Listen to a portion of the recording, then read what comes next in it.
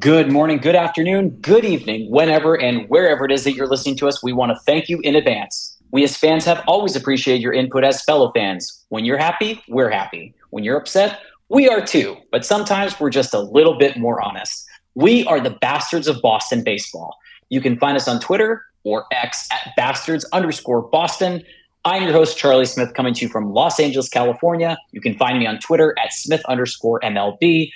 Our other hosts for this episode are Terry Cushman, coming to us from Myrtle Beach in South Carolina by way of Wyndham, Maine, and Cody Paulson, coming to us from Houston, Texas by way of Ponte Vedra, Florida. Cody, welcome back after a little hiatus. Great to see you. Where can the fans find you on X or Twitter? And how are you doing?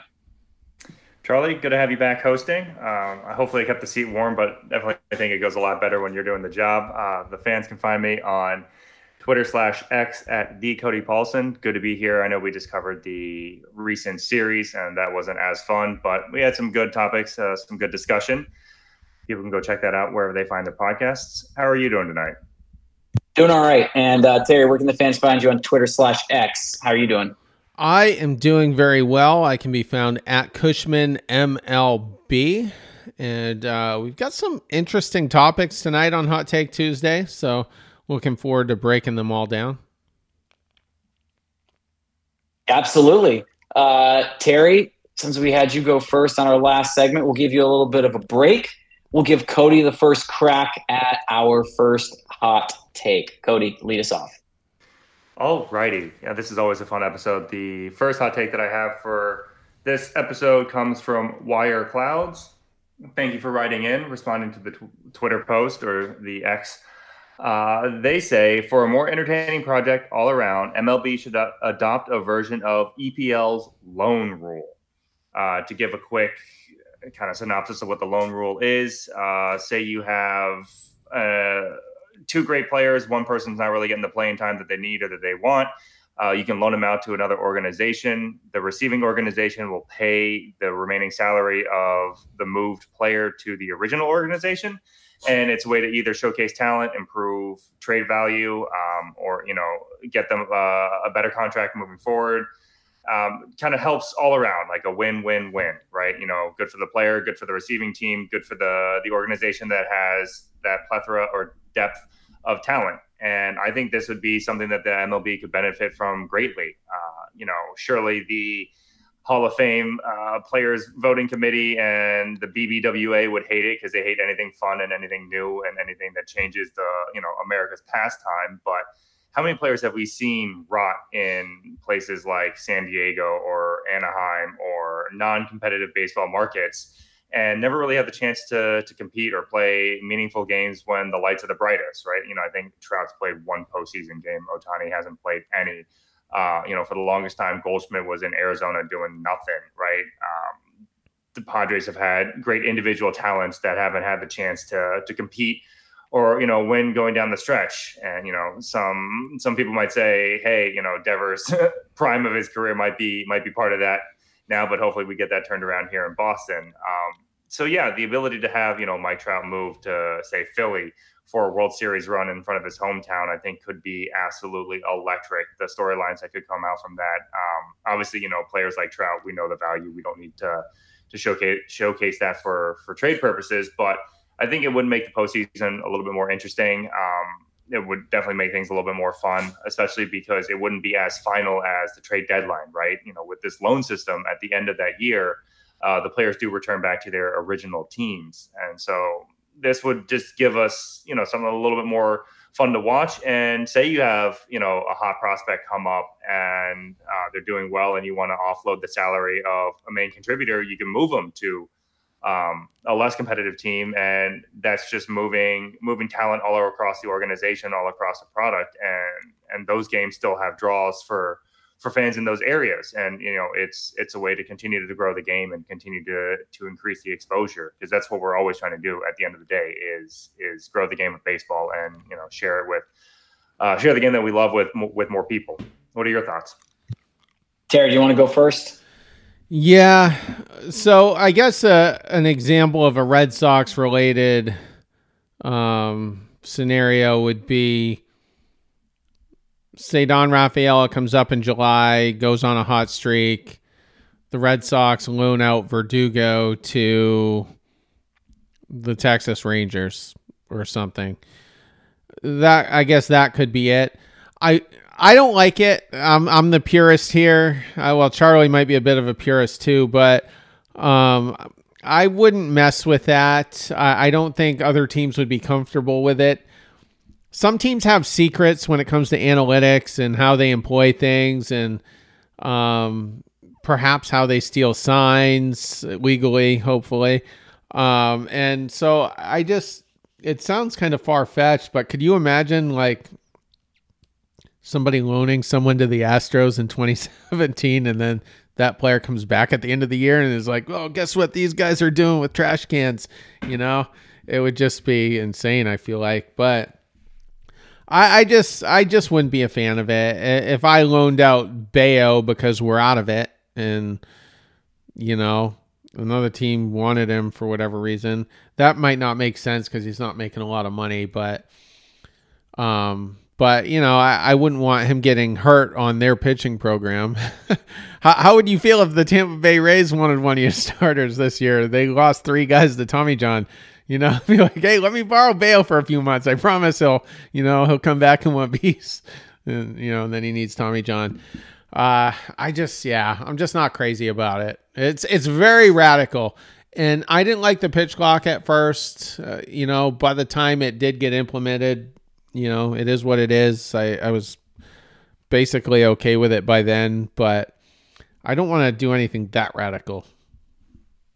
Salaries are very different in British Premier League and in Spain for La Liga. And for those that follow along, the loan rules are a little bit different.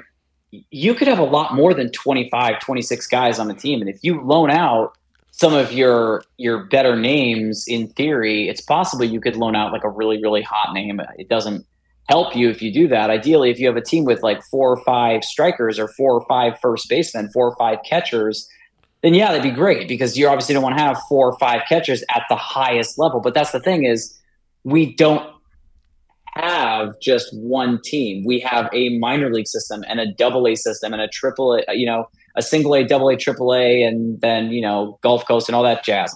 We have those other teams. So in a sense, we kind of have our own little loan system with the calling up, calling back down already implemented. It becomes a little bit more complicated, to Terry's point, if you have teams stealing signs and things like that. For football, international football, it's a little bit different. There isn't sign stealing. It's just full-blown communication, which baseball's communication is very different. There's unwritten rules. There's, stealing signs, whether it be done the clean way or the dirty way. There's a lot more aspects to it which are different. A football team may carry 5 or 6 players of one position, which is why the loan out system makes a lot of sense. A major league team may carry 2, and that's it. You loan one of your guys out, and your main guy goes down, you're screwed. So I like the idea. I think it's kind of cool, but I just don't know if it would work for Major League Baseball unless the unions got together and said, you know what, yeah, we're going to increase the 26-man roster to 34, 32, and you have to loan out 2 or 3 of your players. But at that point, if you're forcing a team to do that, I mean, you're not forced to, but if you opt to do it, each team has a certain limit. I forget how many they can put. It's like 3 or 4, something like that, on loan. The opposing team or the other team would then pay that person's wages. And it's not for a year. It's per week, by month, however they want to structure it. I think it's a cool idea. Unfortunately for Major League Baseball, I just don't think it would work just because of the system that they already have set in place with different, single A, double A, triple A. I love it though. I think it's a really cool take. That's just me though. Terry, why don't you hit us with your hot take? My first hot take comes from Sean Troy on Twitter. He says that Rafi contract is going to be underwater in less than 5 years. So he thinks beyond 5 years, Devers' numbers are going to be somewhat pedestrian, and he's not going to be living up to like $30 million a year. I forget what his AAV is, but somewhere around there. I don't really know what he's basing that on. I mean, Devers presently has 33 home runs. He's probably going to hit another maybe 3 or 4 at least, to end up around 37, 38. He's at 98 runs batted in, so he'll probably be around 110 at the end of the year. He's hitting 276. I think we'd all like to see the average come up a little bit, but he's got a 355 on base. Those are pretty good numbers, across the board this year. And it seems like at times he hasn't been super focused, and I guess that's my chief complaint about him. But I think it's worth mentioning, though, the effort isn't, there's no lack of effort here. I haven't observed that at any point this season. He's got his money now, so it doesn't, to some players, it doesn't matter if the effort is there at that point. I mean, we've seen some contracts just be bad almost instantly, but Devers is out there. He's still grinding away. He still wants to win. He gave us a good chance to try to win today by tying it in the ninth. He had another home run on Saturday. But what will be interesting, though, is if Alex Cora gets fired or assigned to a front office role. That's what I think is going to happen, by the way. I think the new GM comes in. He wants his own guy. Alex Cora takes a very low-pressure advisory role in the front office, so he's still getting a paycheck. He probably doesn't have to be there every day. He can be with his kids and all that. And it's a way to keep him in the organization. So if I'm correct and something like that happens and we have a new manager next year, what's his relationship going to be like with Devers? Because I think Cora has kind of kept Devers in line at times. Not that he's, necessarily needed it. I mean, I haven't heard of one controversy with Rafael Devers in the clubhouse. But, Cora stays on these young guys. And so Cora has essentially been the only manager Devers has played under. He did play, I think, the final 2 months of the 2017 season under John Farrell. But that was so brief and, another lifetime ago. So we'll see, but I think when the day comes that he's not a third baseman anymore, I think he's going to be one of the best designated hitters in Major League Baseball. And I think this contract, which will expire only in his age 36 season, compare that to age 41 for Xander Bogaerts with his Padres deal. I think this is going to be one of those long-term contracts you look back at and you're like, it was worth it. It was worth making him a member of this team for either the bulk of his career or the entirety of his career. And hopefully we get 1 or 2 rings in that span. I mean, that's the pace that we're on. Cody. There's a couple of things that I want to mention when discussing the contract of one Rafael Devers. For one, every time we bring up a contract, right, we are like, oh my gosh, this is market-setting money. This is the highest paid player in the league at their position, yada, yada, yada. And 3 to 5 years, that player is middle of the road, if not bottom half of league average for star production. To say that it'll be underwater, that's just going to be more related to the production that you're getting from that individual, right? And for me, the only way that I could see this being underwater is if this regression in defense that we've seen from Rafael Devers this season continues to trend that way and he becomes exclusively a DH at, say 29, 30, et cetera. Terry, I think you mentioned it. When he does eventually not become a third baseman and goes exclusively to the DH, that bat's going to play. I mean, he's hitting home runs to all fields. He gets doubles. He gets runs driven in. Yes, the batting average is down a little bit this year, but that's not something that, we necessarily need him to do. He doesn't have to be a 300 type hitter. And so I don't really, knock on wood, I don't see him becoming a contract that we view as underwater unless we have to move him to DH sooner than necessary because his defense has kind of regressed. That's something that I want to see him focus on a lot this offseason. Maybe even go to Trevor Story's, defensive camp or whatnot that they're running And so, hopefully he writes that defensive lapse, because last year he was, improving and he was no longer necessarily a worry per se. But I just don't see it being underwater. I don't know how we're going to be able to see or say that Devers' contract is going to be underwater. Yes, his defense has taken a little bit of a step back. There's no question on that.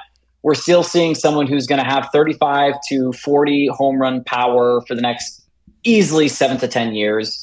I'd be shocked if it starts to fall apart. But you literally have one of the few guys in Major League Baseball that is going to hit 35 home runs, 35 doubles, 100 RBIs, hit minimum 270, 280, maybe steal a couple bases, which always makes me nervous, get 100 runs, get 170 hits. You've got a premier player in Major League Baseball on your team doing major work. I don't think he's going to play every single game. I hope to God he does not, and he does get some rest. But I don't think for a second that this is going to be underwater by the 5th year. There's no way. I think, like you said, Terry, perfectly put, it's going to be one of those contracts that we say, you know what, this was worth it. This was good, and this was not a miss. So that's pretty much all I'll say. Terry, go ahead. Just a quick follow-up question. We won't spend a ton of time on it, but is it possible that when that day comes, whether it's 2 years from now, 3 years from now, 4 years from now, when he does become an everyday DH, is it possible he'll just be a much better hitter at that point, where he's only focusing on that and not the error he made that led to a run being scored the inning before?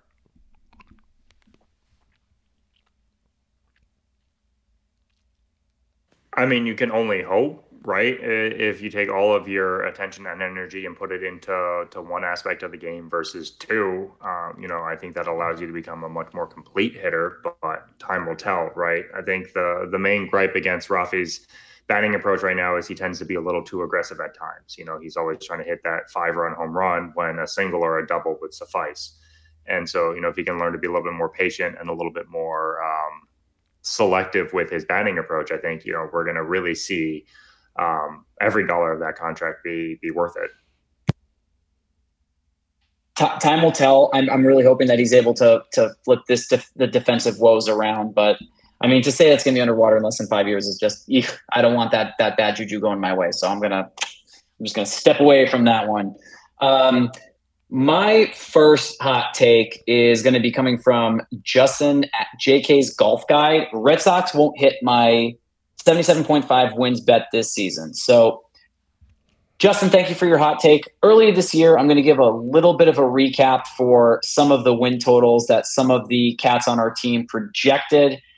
Jason picked 82, Cody 82, Terry had 74, and I think Nick was in the 74-75 range as well.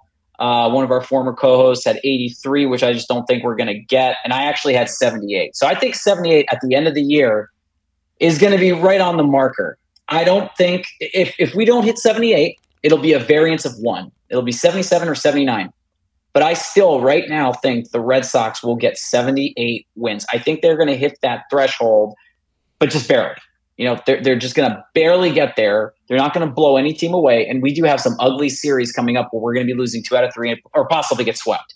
So I'll say that much. I think there's a chance that we hit the 77. Cody, anything you want to add to that? I think it's a very viable take and opinion to say that they're not going to make that over under of 77.5. Bringing up our projections from the beginning of the season is a little bit of nasty work there, Charlie. I think that's different circumstances that we were operating under at that point in time. Namely me with the optimistic projection of 82. The ownership group putting on the team, I think, makes our projections a little bit skewed, but you hit the nail on the head, right? A lot of tough series coming up. You got players that are checked out mentally or, mentally fatigued. It's really tough to see wins on the schedule. And, say that having picked them taking 2 out of 3 from Texas. So, I'm having a party. People come over. It's a great time over here. We're only disappointed every night at 6:10 Central. Terry? I don't feel great about 77 wins. I just picked them to win 2 against Texas. So they've got 12 games left. So after Texas, it's 9 games. and three of them are going to be against the White Sox. So I have a feeling. I said 76 to 78 earlier, but I'm thinking 78 to 80. I think is probably going to be the landing point for now, but we'll see. Gonna be close. Cody, this is your second hot take. My second hot take for the evening comes from Jose Cahale or Kali. I apologize if I'm not pronouncing that correctly. They chime in with Bobby Dahlbeck gets hot in the MLB, and we are able to package him and Doogie plus a prospect for an elite arm, a la Burns, Woodruff, or anyone else. And, boy, this will keep you warm throughout the winter. For one, I don't think we've ever seen Bobby Dahlbeck get hot at the MLB level, as unfortunate as it is, because, boy, that guy hits 0 cheap home runs. When he gets one, he gets one. And Bobby Dahlbeck was hitting the cover off the ball at AAA right around the deadline. If there was a name to move, he would have been primed at top of the list. Verdugo has all but torpedoed his value with the back half of the season, whether it be his fault, Bloom's fault, Cora's fault, ownership's fault, whoever you want to call it. I just don't see that happening unless, whomever's out there with an elite arm really covets one of our prospects. I mean, it would be great. I'd be over the moon if we were able to flip a top prospect plus those two players for an elite arm, because like we've talked about long on this podcast, the bullpen was a lot better this year. Position players we're right up there with some of the best in the leagues. We just don't have the pitching. And if we could get a Woodruff or a Barnes or, a Snell type arm, and I'm just saying Snell type in terms of trade. I obviously know that he's an impending free agent. That would be great. But I don't see the feasibility of that happening, unfortunately. Terry. Well, here's the bad news. Bobby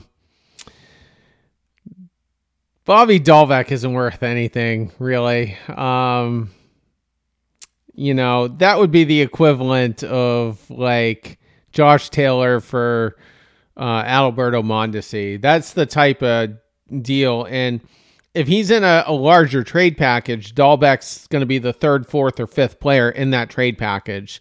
Everybody else above him in the trade package is going to be more coveted.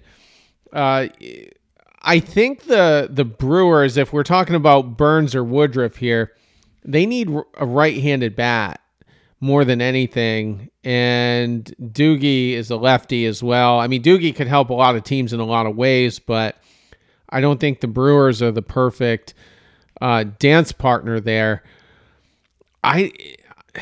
For 1 year of Burns, I mean, I think Jason Kelly on the previous episode mentioned you're probably going to give up a Blyce, a Roman Anthony type guy potentially, which I wouldn't do. Maybe a Nick York and one other decent prospect. I just wouldn't do it. I don't think Dahlbeck does have a future in Boston either way. I think he will be traded, but I think we need to set the bar a hell of a lot lower than Corbin Burns as far as Dahlbeck being, a piece of that trade. If he's going to be a piece, he'll be a piece, but that's not going to be the first important piece or the second important piece or the third important piece. And it's like we just don't want him on our team, and here you go. Peace. That's kind of unfortunately where Bobby Dahlbeck is right now on the totem pole. This is a guy who a couple years ago had, 25, 26 home runs. And then last year only had a couple. And then after that fell apart. 2023, not really been a part of the picture. He torched AAA this year, absolutely went off. And I think that a change of scenery for somebody like that is going to benefit him in the long run. Pardon me, my dog is shaking over here in the background. But I think Jason is not wrong. It is going to require a major haul. Corbin Burns is, upper 20s, has unfortunately kind of gone down in metrics every year for the last 3, but he's still an elite pitcher. It is going to cost a lot to get an arm like that. We are going to have to set the bar a lot lower unless we're willing to give away major pieces. Anything else you guys want to add on that one? Right on. Terry, what is your next hot take? My next one comes from JP, and he says, the new GM for the Red Sox has been set up to succeed with an amazing farm system and amazing young potential with money to spend now. I'll agree with that in terms of, offensively. I think the future is really bright with at least three of those prospects, namely Meyer, Anthony, and Teal. And possibly a couple more as well. But yeah, so as far as who that is, though, I really like the idea of Brandon Gomes from the Dodgers. I mentioned this on the last show. He's the vice president of player development, with the Dodgers. That's a factory that just pumps out talent, and especially pitching. And he's a New England guy. He's from Fall River, Massachusetts. He's a former MLB pitcher himself. So when my chief complaint about Bloom was always, well, he doesn't understand fundamentally how to build a rotation. Well, you would think, a former major league pitcher might have an inkling on how to do that. So he's one guy. Here's another guy that's been brought up in the last, I think just today on Sunday. There's a report out there that the Red Sox are considering Mike Hazen from the Arizona Diamondbacks. I don't think that's likely. He was the number 2 under Dombrowski and spent several years with the Red Sox even before that. But that Arizona team is about to be a wagon, for the next 4 or 5 years. So why would he want to leave now, after what he's built? It's a much lower pressure situation out there. You're not always on the hot seat. Like the Red Sox would have fired Torey Lovullo by now, under those management performances. And, Lovullo's safe out there, and I love Torey Lovullo. I wouldn't mind if he ever did manage the Red Sox later down the road, but Hazen's got that team right where he wants to. He's put a lot of hard work in it. He's deeply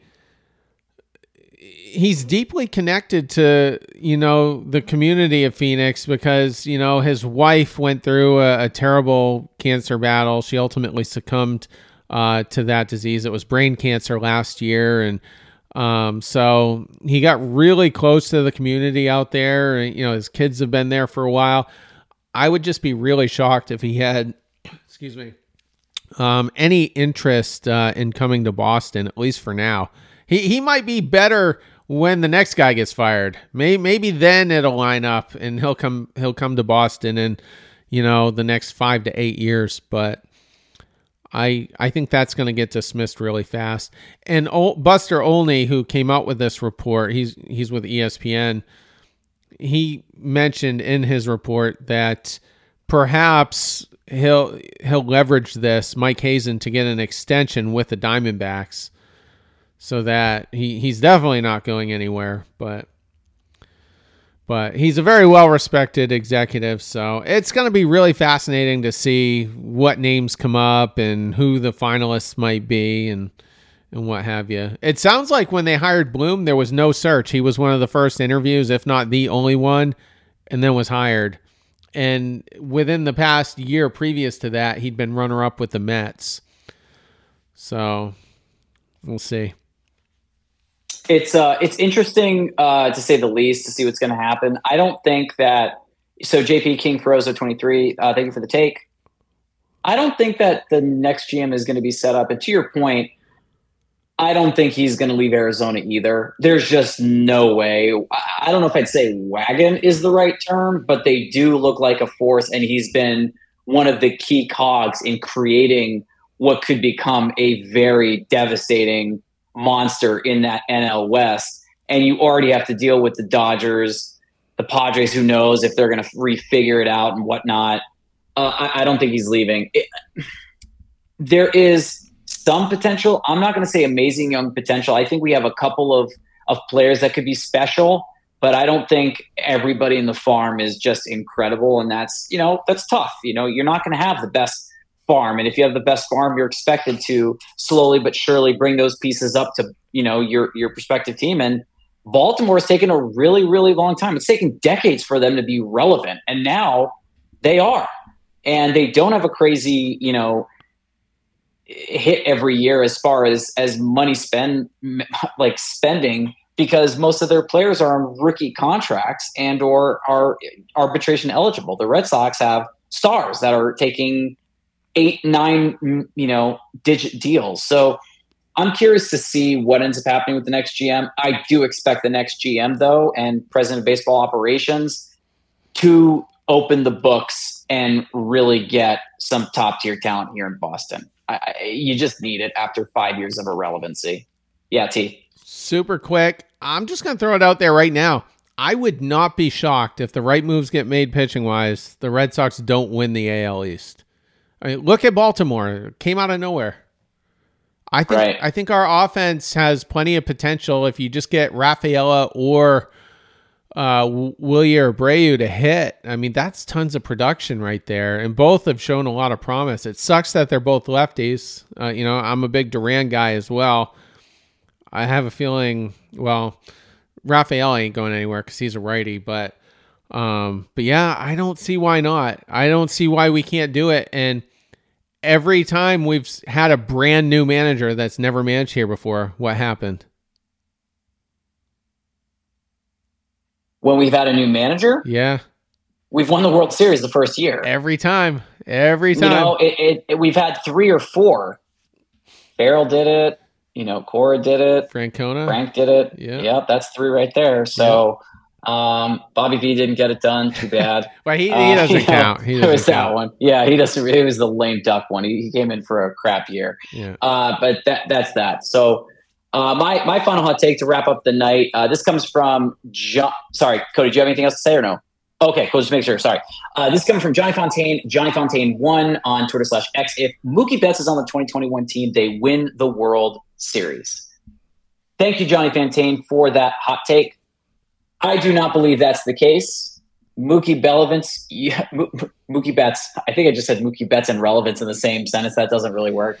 But Mookie Betts just disappears for the most part during the playoffs. He did not get it done for the Boston Red Sox in his last year in 2018. We did not win the World Series because of Mookie Betts. Mookie Betts in the World Series in 5 games and 23 at-bats, 1 home run, 1 RBI, 1 stolen base. He just does not churn it out into the postseason. He's had postseason series where he's been good. His first one with LA, with the Dodgers in the NLDS and even the wild card game, he did decently well. No home runs, but still hitting way over 330. And in 2021, he did fantastic. He went 9 for 20, had a home run, 4 RBI, stole a couple bases, and actually seemed to have found himself. But it took him 8-9 years to do it. So unfortunately, we've had some bad success, but in 2021 with the team that we had, it wasn't all systems go. And ultimately in the championship series in 2021, he was irrelevant. 4 for 23 with 1 extra base hit, 1 RBI. So that doesn't really scream, yes, we're going to win because of somebody like Mookie Betts. That's just me, though. I think it helps. You definitely become a little bit better, but he's not the answer, and he's not the player that will take you to the next level. Cody. Yeah, I'll keep it short and sweet. We didn't lose that championship series in 2021 because our bats went to sleep. The whole team kind of went to Cancun. It wasn't like, we were losing games 1-0, and Mookie with a leadoff home run could have changed that dynamic. And Charlie, you're absolutely right. The guy disappears in the postseason, and it's a real bummer for a player that is as dynamic and as prolific as he is in the regular season. And sure, it changes the equation, it changes the game plan, it changes the strategic moves that a team has to do when you have a guy like Mookie Betts in your lineup, but he's not the one that single-handedly will take over a series or single-handedly take over a postseason and deliver victories. Terry, what are your thoughts? So before I do get to that take, do you guys know where the name Johnny Fontaine comes from? Oh, come on, guys. The Godfather is where it comes from. He was the opera singer that acted as the go-between, in between. Oh God, what's the mobster's name? Now I look like the dumbass. Vito Corleone, and then he was the go-between between Corleone and then the Hollywood mogul guy. And so anyway, I just, being a mafia history fan, I love it. So as you guys have said, there's not a ton I can really add to it. But Mookie, he was a no-show every year, and in 55 postseason games, and that's a lot. That's a pretty good sample size. He's only hit 4 home runs and driven in 18, and 3 of those home runs have been with the Dodgers. 2 were actually in the World Series. He hit 269 and a 361 in that one, so not too bad, I guess, that round. But he's not the guy that, there's no signature Mookie Betts moments in the playoffs. So I think that's a little disappointing. He also got bounced, it seemed like, instantly out of the home run derby, but maybe that wasn't the best situation for him because he's not known for like crushing 400 footers.